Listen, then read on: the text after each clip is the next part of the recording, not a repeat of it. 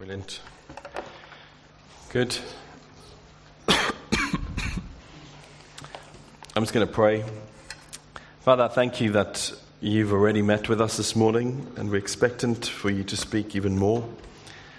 Lord, that as we look at your word with hearts that are open to receive from you, that you would speak clearly, but Lord, that we would hear. We know that you always speak clearly, but that we would hear clearly. Lord, with hearts with expectation, hearts that are willing to move as you've called us to move for your glory and for your kingdom. In Jesus' name. Amen. Wonderful. Well, it's good to have you with us. I'm going to carry on from what we did last week. Last week, we looked at Numbers chapter 14, verse 24, where it spoke about Caleb, where God speaks of Caleb and he says of him that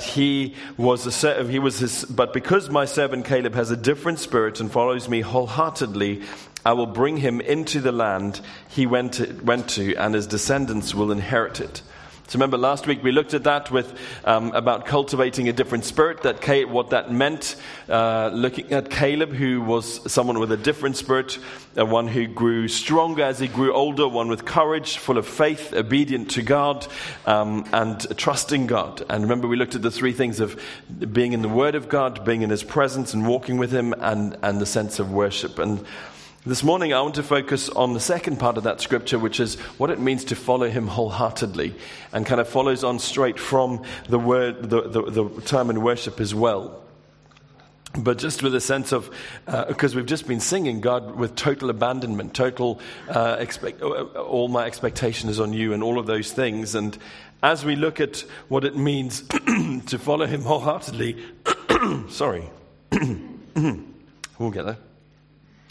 It comes it's not for the sake of us just to do that and have this wonderful time with God, but it transforms us so that we can walk in the fullness of what God's called us to, and not only personally, but also outworked in outreach, outworked in reaching others for the sake of His kingdom, and beyond ourselves into that which God has called us. And if you read that scripture in Numbers, it says that because he has a different spirit and follows me wholeheartedly, I will bring him I'll bring him into the land that he went to. So they've already come out of, because God's already brought them out of, thanks Fawn, brought them out of Egypt. But he says, because he follows me wholeheartedly and has a different spirit, I will bring him into the land that I promised, him and his descendants. And so it goes way beyond just Caleb, but the descendants beyond him, as well as the nation of Israel, is beyond just that generation. But there's that key thing of, I will bring him into. God will bring him into. And it's the same with us, that God hasn't just saved us from our sin and taken us from where we are, because that whole picture, the whole account of the nation of Israel coming out of Egypt through the Red Sea and into the Promised Land is a parallel to our journey from sin and not knowing God through salvation, the waters of baptism, into that place of living in the kingdom of God. And so it's a parallel for us to see that journey of salvation. If you do all of those, if you study that whole journey and everything else, it paints an incredible picture for us as to how we come from not knowing God from a place of being lost into a place of being reconciled to Him. But just as God spoke to them and said, I will bring you into, the same is true for us. That God brings us not only out of, but also into the things He has for us.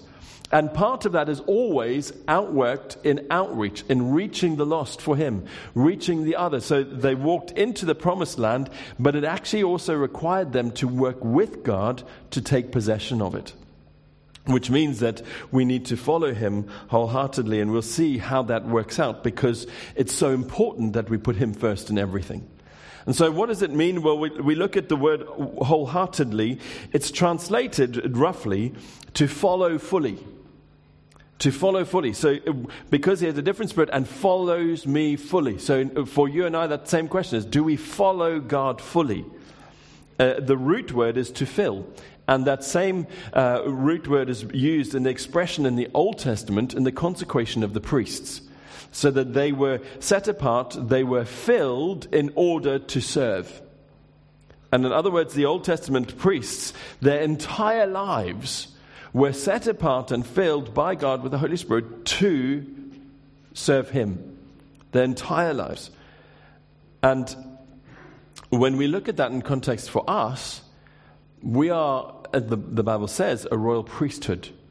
And so there is no longer an Old Testament Levitical priesthood. We are all priests.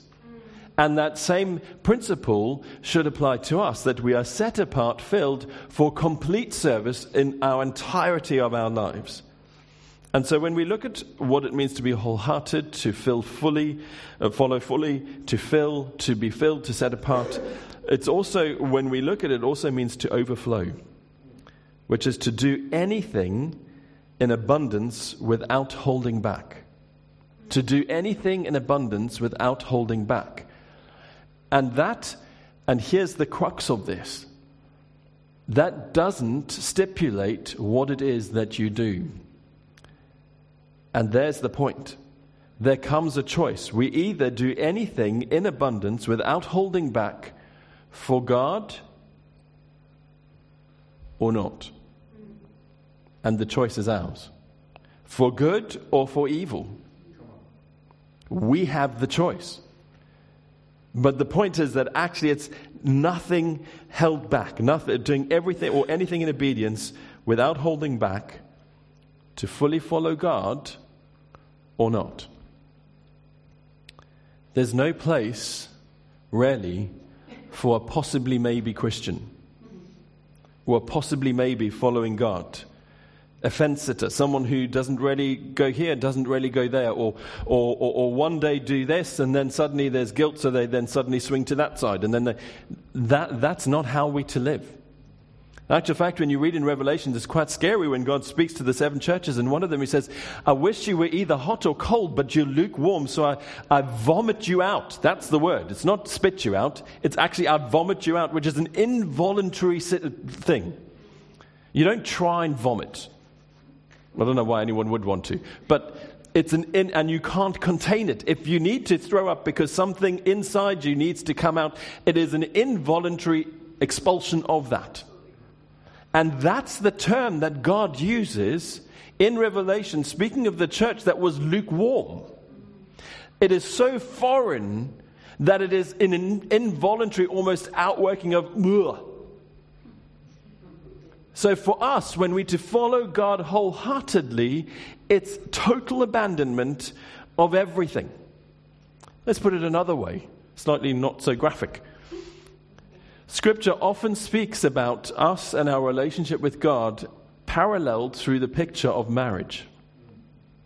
Now, can I ask you a question? Can you be kind of sort of married? Can you be half married?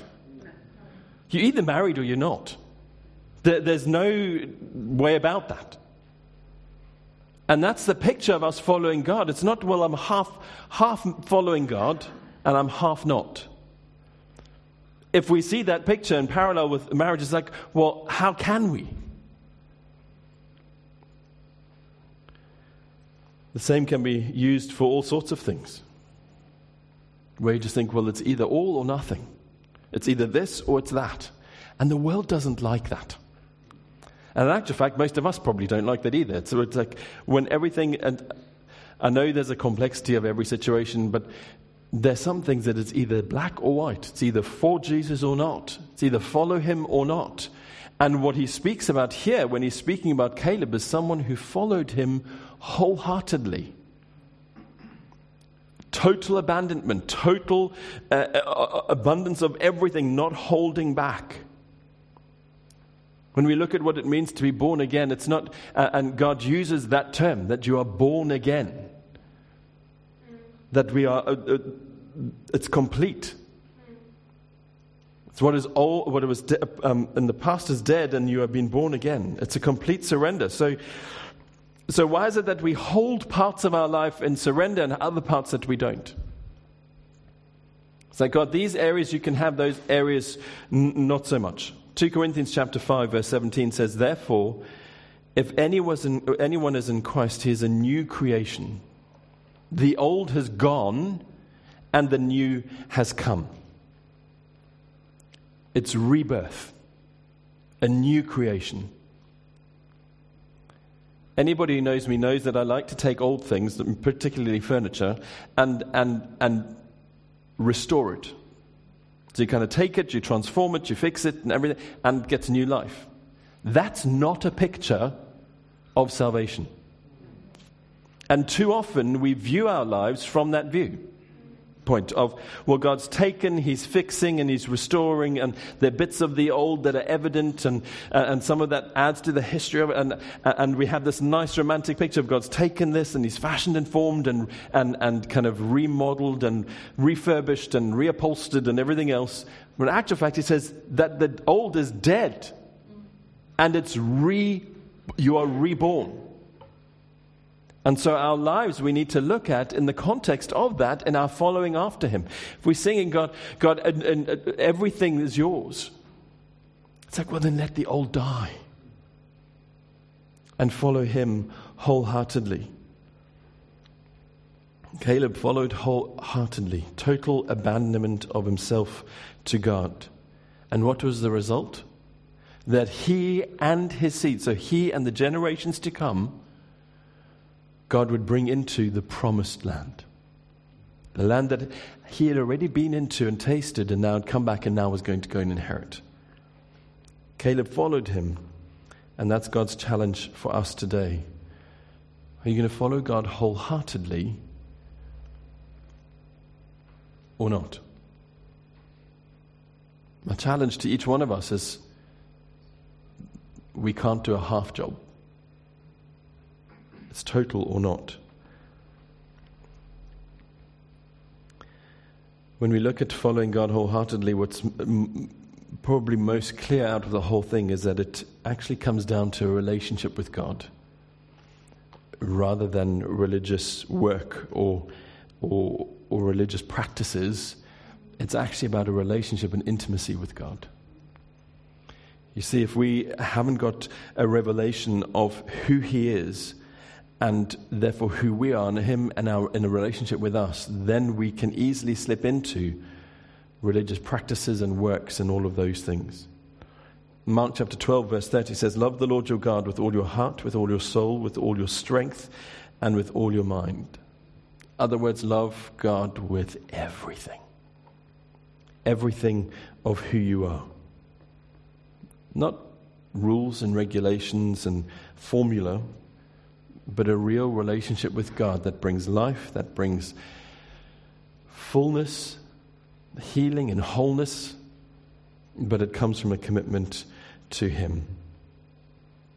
And when we don't have that revelation of the fact that we are His, we are chosen, we are paid for by the blood of Jesus, that we have access to Him as our Father, we have been made new in Him, and that He longs to spend time with us, and we to come into His presence with boldness and confidence because of Jesus, not because of us. But when we don't have that revelation, then we can tend to just, well, I'm going to do this, I'm going to do that, and it ticks a religious box rather than this indwelling, relational, abiding with God that brings life and fullness of life. The Psalms reflect so much of the raw reality of David's relationship with God. Just read through things like Psalm 42, Psalm 63, Psalm 84, and you'll see how there's this incredible raw reality, but also this intense heart connection with God. And he uses words like I long for, I search after, like a deer pants for the water, so my soul longs for you. I long to be in your presence. How I long to be in your... is that a reflection of our lives? And you see, God Himself calls David a man after His own heart. And we know that David did a whole lot of stuff that was not godly and sinned and everything, but he always came back to a place of repentance, confession, repentance, and restoration with God. Why? Because his heart was turned to Him. He followed Him wholeheartedly. His desire was to do what God has called him to do. And so when we look at those things, what is it that stops us from living like that? What stops us?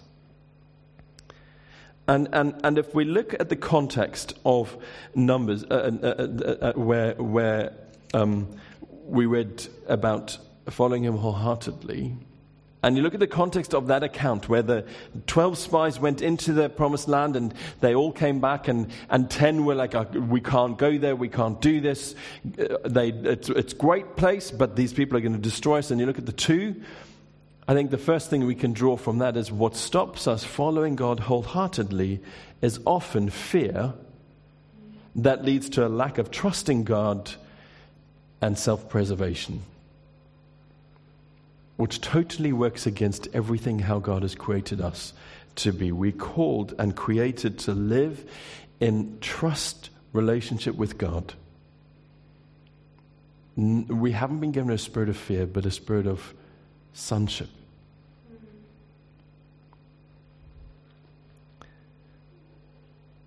When we look at the nation of Israel, unfortunately, they were willing to settle for a half measure of what God had for them. God had brought them out of Egypt, and they were in this desert, not wandering around for 40 years yet, but He took them, showed that they were to go into the promised land. And they knew that was where God's destiny for them was. But just because this wasn't like Egypt, and that looked like hard work, they were happy to settle for this second-rate, mediocre, better than the past, but not actually what the fullness of God has for them, because they were fearful. They took their eyes off the promises of a faithful God, and then they were more concerned about preserving their own lives than walking into the generational inheritance that God had given them and promised them that went beyond them. They settled for compromise. Half measure rather than the full measure of what God has. And too often, if we try and preserve our own lives because of fear or insecurity and lack of trust in God, how often do we find that we settle for a compromise or a half measure of what the fullness of God has for us? Folks, that's not where we're called to live. God is faithful. God has provided. God protects. God moves. Goodness me, He sent His Son to die so that we could live restored relationship with Him. This morning during the prayer time next door, Werner read a scripture. I can't remember what the scripture was, but the translation he read was different. Often we read, and Jesus was slain for us. I can't remember what the scripture verse was. Revelation 5, that Jesus was slain. The translation he read, when he read it, I thought, oh, that's quite... It was that He was slaughtered for us. Which sounds a bit harsh, but if you just think graphically what happened to Jesus, it was far more slaughtered. That's how much God wants us to live in the fullness of a relationship with Him, in total abandonment. That's why I think Jesus was slaughtered so that we could be born again. So that it wasn't a half in, half out. Possibly, maybe. It's a complete. So how do we respond? If that was what God did, why do we respond with fear and self-preservation? If we just think of it even logically without faith, it's just a bit baffling. Why do we settle for a half measure of what God has rather than the fullness of what He has for us? And then that's also outworked in our relationship with others. You see, although where they were was better than Egypt, it was nowhere near what God had for them. Part of that is that self-preservation is that we hold on to our lives when in fact we need to lose our lives. Luke chapter 9, verse 23 to 25 speaks about that we to die to ourselves. The life we live is no longer ours, but it is His. And as long as we hold on to our lives, we will lose them. The more we lose our lives for His sake and for the sake of others, the more we find them. And that's dying to ourselves, dying to our comforts, dying to our insecurities, dying to our desires and all those things. And we give them to Him so that we're no longer serving ourselves, but we're serving Him. When we lay down our lives and give them to Him, that's an issue of faith and trust. What we're saying is, God, I trust you. I might not fully understand why and how and when things happen, but God, I trust you. God, I trust you because you are faithful. And when we don't, when we hold on to our lives and try and preserve our lives, then the things like the worries of the world and the concerns of man start to crowd in and start to hem us in and weigh us down. But when we let go and let God do it, then there's the freedom and the joy. See, even though the land was good that they saw, Caleb was the one who saw, Caleb and Joshua saw that, God, they're big, but you're bigger. I don't understand how you're going to do this, but I know, God, you've brought us out, you're going to bring us in. And all the rest were like, they're big. I don't know if I can do this. Rather than saying, God, it's up to you. So we set our hearts fully on Him. So the first was that fear that leads to lack of trust and self-preservation robs us of following Him wholeheartedly. The second is, with that, is how we try and save our lives and hold on to our lives. I think the third is divided loyalties. Wholeheartedly speaks of an undivided heart. Someone once put it this way, that to follow Him wholeheartedly it means that there are no holes in your heart in following Him, that your whole heart is completely given to Him. But actually divided loyalties don't. And Exodus chapter 34 verse 14 speaks about not worshipping other gods. For the Lord our God is a jealous God. And the things that are distractions can be things like materialism, money, sin, fame, ministry. Anything that pulls our heart away from God creates a divided heart rather than a whole heart. Matthew chapter 6 verse 19 to 21 speaks about where your treasure is, there your heart will be also. Where's our treasure? Where's your heart? Can be sin, can be temptation, but actually what God says is deal with that. Come to me, deal with it, and we'll move on. Why? Because He's a gracious God. The words have come through recently about God bringing things to the surface so that actually they can be dealt with and we can move into what God has for us. So I don't know where you're at this morning, but if there's anything that God's highlighting and say that you need to deal with, my encouragement, I don't know what I'd say, urgency of deal with it. Deal with it. Deal with it today. Deal with it so that you can move into the fullness of what God has to Him. Because when we follow Him wholeheartedly, our attention, our focus, and our desires will be to please Him and Him alone. And we have a choice to do that, to do His will. When our hearts are truly after Him, then the pitiful excuses that we give, really to disguise our lack of self-control or our just, self-discipline and all those things, won't stand the test anymore. See, often we are far more gracious to ourselves than we are to others. And when we look at ourselves, if someone else comes and says, actually, that's actually just an issue of self-discipline and a choice, we can get offended because, well, what about this and we make up all these excuses as to why that's acceptable in our situation. Because really, we think, well, actually, I really want to do this for God, but there's all these things. And that makes it really hard. Actually, it's not. Because the lives we live are no longer ours, but they're His. I saw this recently. A friend in the States put it up, that the world has changed because, remember, everything in our relationship with God and following after Him wholeheartedly is so that through us the kingdom can be advanced, that the lost would be saved, that the world would be transformed. They put this up. They said, the world is changed by the example you set, not the opinions you post. We are often very quick with our words or our opinions, especially on social media. But actually, that's not what changes. That's not the reality. You see, the reality is when we live a life that is reflected through the fruit of our life, that is evident, that's what changes people. Not what we say.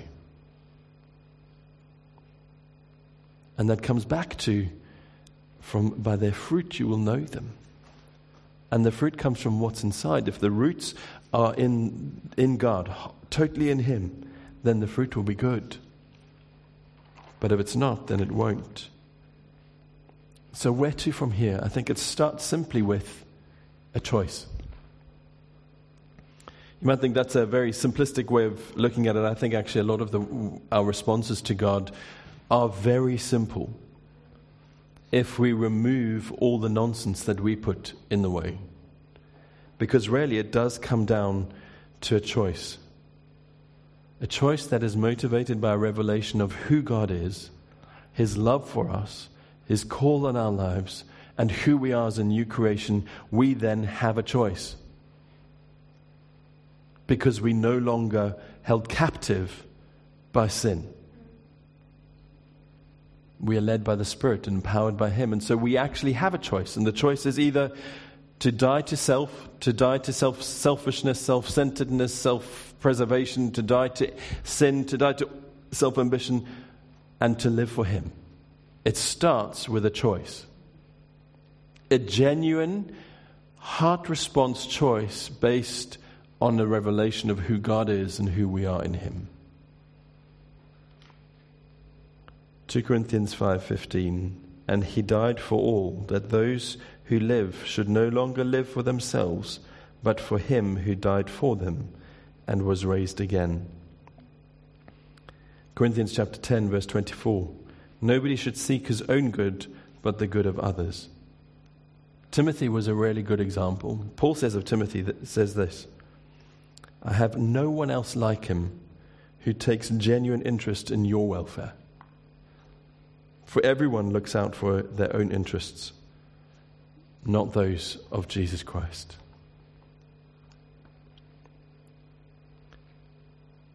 And so we have a choice. Do I follow God wholeheartedly? Do I not? And if we choose, well, I'm going to follow God wholeheartedly, how do we do that? Just live as He's called us to live. Set the focus on Him, our daily devotionals. Jesus, you're there, a time with Him. But then there are also some more simple things. Romans chapter 12, verse 9 to 11 tells us. How do we follow Him wholeheartedly? Hate evil, cling to good. Be devoted to one another in love. Honor one another. Don't be lacking in zeal. 1 Corinthians 13:5. Don't be rude. Don't be self-seeking. Don't be easily angered. Don't keep a record of wrongs. That's following God wholeheartedly, and those are all a choice. Because no one has held us captive. And when the enemy tries to, we have to remind him of who we are because we are born again in Jesus. No longer controlled by Him, but free because of Jesus. So we have the ability to choose. 2 Corinthians chapter 5, verse 14 and 15 says that Jesus' love compels us to no longer live for ourselves, but to live for Him. Philippians chapter 2, verse 3 and 4, do nothing out of selfish ambition or vain conceit, but with humility. You see, when we read Scripture, we can read all those things and we can make excuses as to why we compromise on those. And then we wonder why we've become lukewarm and ineffective. But when we look at it and think, Jesus, you've made me new again. Jesus, you were slaughtered so that I could be free to choose to live for you. Now I'm following you wholeheartedly.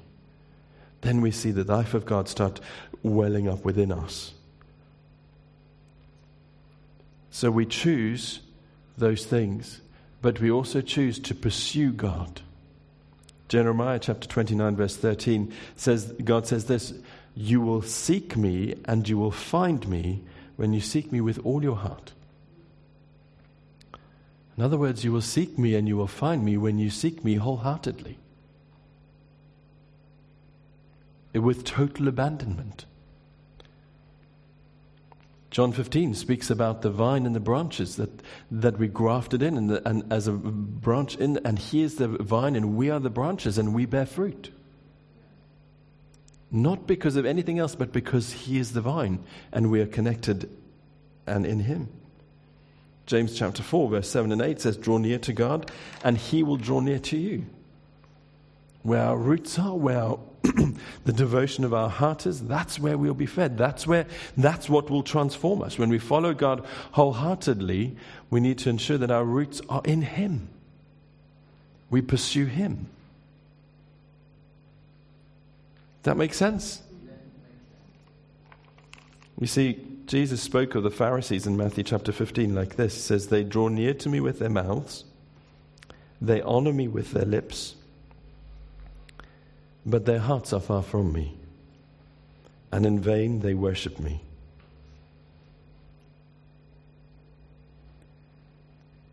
That's not how we're called to be. Let's not be those who worship God with our lips and our mouths, but our hearts are far from him. Hebrews chapter 4 shows us that in verse 13 and 16, "Let us approach the throne of grace with confidence, so that we may receive mercy and find grace to help us in our time of need."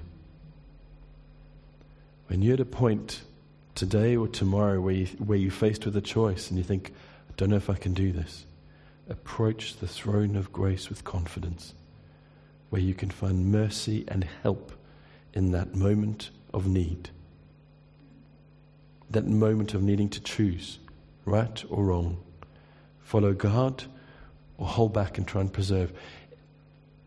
Go to the throne of grace. And you can do that with confidence, not because of who you are, but because Jesus was slaughtered so that you could do that. That's what he calls us to. God wants to spend time with us. God wants us to be with him. The longing after, the refuge, the strength, the shelter, all those analogies we see through the Psalms and through Scripture, that we meditate on his word and we're drawn to him by his Spirit.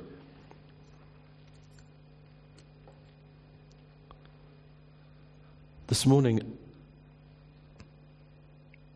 hear what God is saying. Caleb was one who had a different spirit and followed God wholeheartedly. So God would bring him and his seed, the generations to come, into the land that he had promised. The same is true for you and I. God's desire is that we live in the fullness of what that means. Not just saved, but walking into the promises which require us to follow him wholeheartedly. With a different spirit from the world around us, with a different, maybe it's even different from how you were yesterday. With the sense of, God, let me have a revelation of who you are and who I am, made new in you, so that I can walk in the fullness of what you have. So that I don't settle for just coming out of, but I live in the fullness of what you're called into. You see, salvation is paid for by Jesus in full. We do nothing except believe in him and receive the gift of our salvation. Just as the nation of Israel, they just walked out of Egypt. They walked. They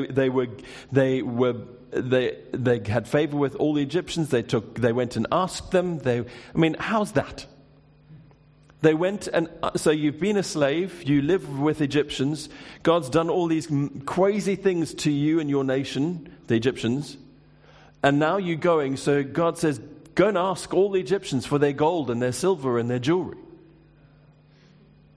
And the Egyptians gave it to them. They didn't have to do anything. They walked out of Egypt. They came to the Red Sea. God parted the Red Sea. They walked through. God destroyed the Egyptians. They didn't have to fight the Egyptians. That's the same as us. We don't fight the devil for our salvation. Jesus has done it all for us. Yet, the nation of Israel, then when it came to walking in the promises, which required trusting God as well as fighting the enemy, now, to take their inheritance, they had to cooperate with God, and it required something from them. It required a little bit of hard work and battle. But God, who had done everything, was going to go before them and make it possible. How often do we live in the fullness or the freedom of the understanding that our salvation is paid for? But now to live in the promises of God today and tomorrow that require a little bit of work from our side, because our salvation is paid for, but our inheritance might take a little bit of work. And might take a little bit of fighting and battling in the Spirit. And we just step back and think, oh, too much. You see, our salvation is secured. Jesus did that. But to walk into your inheritance, you need to cooperate with God, step out in faith, fight the battles He calls us to fight. Jesus says it's not going to be easy. There are going to be people who come against you. There are going to be people who lie about you. It's like all these different things that happen. Persecuted. Just read Paul. Shipwrecked. Starving. Beaten. Everything else that he did. Well, he didn't do. He faced. He didn't say, but it didn't stop him. I was reading yesterday where he went to, before he goes back to Jerusalem, I think I can't remember where he was, in Ephesus, I think, where, maybe it wasn't, but they came and said, don't go to Jerusalem. And Agabus comes and he binds him with his own belt and says, this is how they're going to tie you up and take you in prisoner in Jerusalem. And they plead with him, don't go. And he said, I'm ready to be imprisoned. I'm even ready to die for the sake of what God's called me to. It takes a little bit of hard work. But we know this, that he who is with us is greater than he who is against us. And he who calls us into the promises is faithful and true and has given us the weapons we need. And he is victorious and he has won the victory. But it means that today I choose Jesus. Tomorrow I choose Jesus. The choices we make, God wholeheartedly or not. Why? Because no matter what it costs, He's already paid it. And if it's going to be difficult, He will help us. And if someone comes against us, He is for us. And if we feel insecure, He is our security.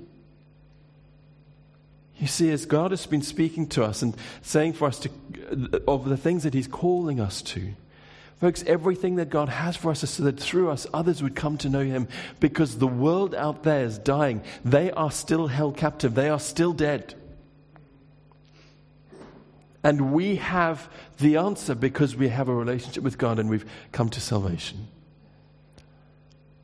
And they see Jesus in us depending on the fruit that we produce. Let us not be those who try and sit on the fence and one day this and one day that, but God, everything. If there are issues that we need to deal with them. This morning, if you need someone to pray with you, find someone here to pray with you. If there are just some choices that you have to make, do that. Why? Because God is for you. Jesus was slaughtered so that you could live free. And the lives we live are not ours, but they're His. Caleb had a different spirit and followed God wholeheartedly. Therefore, I will bring him into the land I had promised. You can put your name in there. Follow Him with a different spirit and wholeheartedly, and let Him bring you into what He has. What's God saying to you this morning? I'm going to pray and I'm going to ask you just to respond in your heart, not to me, you're responding to God. And whatever that looks like, whatever place, say, Holy Spirit, come. I surrender again. That we walk in the fullness of what God has. And whatever battles you might know are lying ahead, don't step away. If God's called you to do those things, you step into them because He is with you. Father God, I thank you. Thank you for who you are, for all that you've done, for all that you are doing. Thank you, God, that you sent your Son Jesus. We thank you that you chose to come. You laid aside everything, that you would live and die, be slaughtered for us so that we could come into relationship with you. Thank you for your grace. Thank you for your mercy. Thank you for your love. God, I pray for each one of us that we would have a fresh, deeper revelation of who you are and who we are in you. And Father, from that we would choose to live wholeheartedly for you. God, I pray that if there are areas in people's lives that have come to the fore this morning, during worship, during the preach, during whatever it is, that need to be dealt with, Lord, by your Spirit, I ask that you would deal with them today.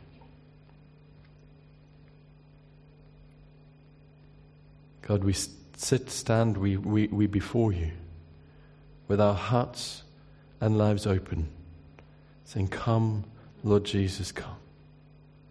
Holy Spirit, come and do what you need to do. We surrender our all, every area, every part, for the sake of your kingdom, for your glory, for your honor, for the sake of the world that is lost, that we would see people saved.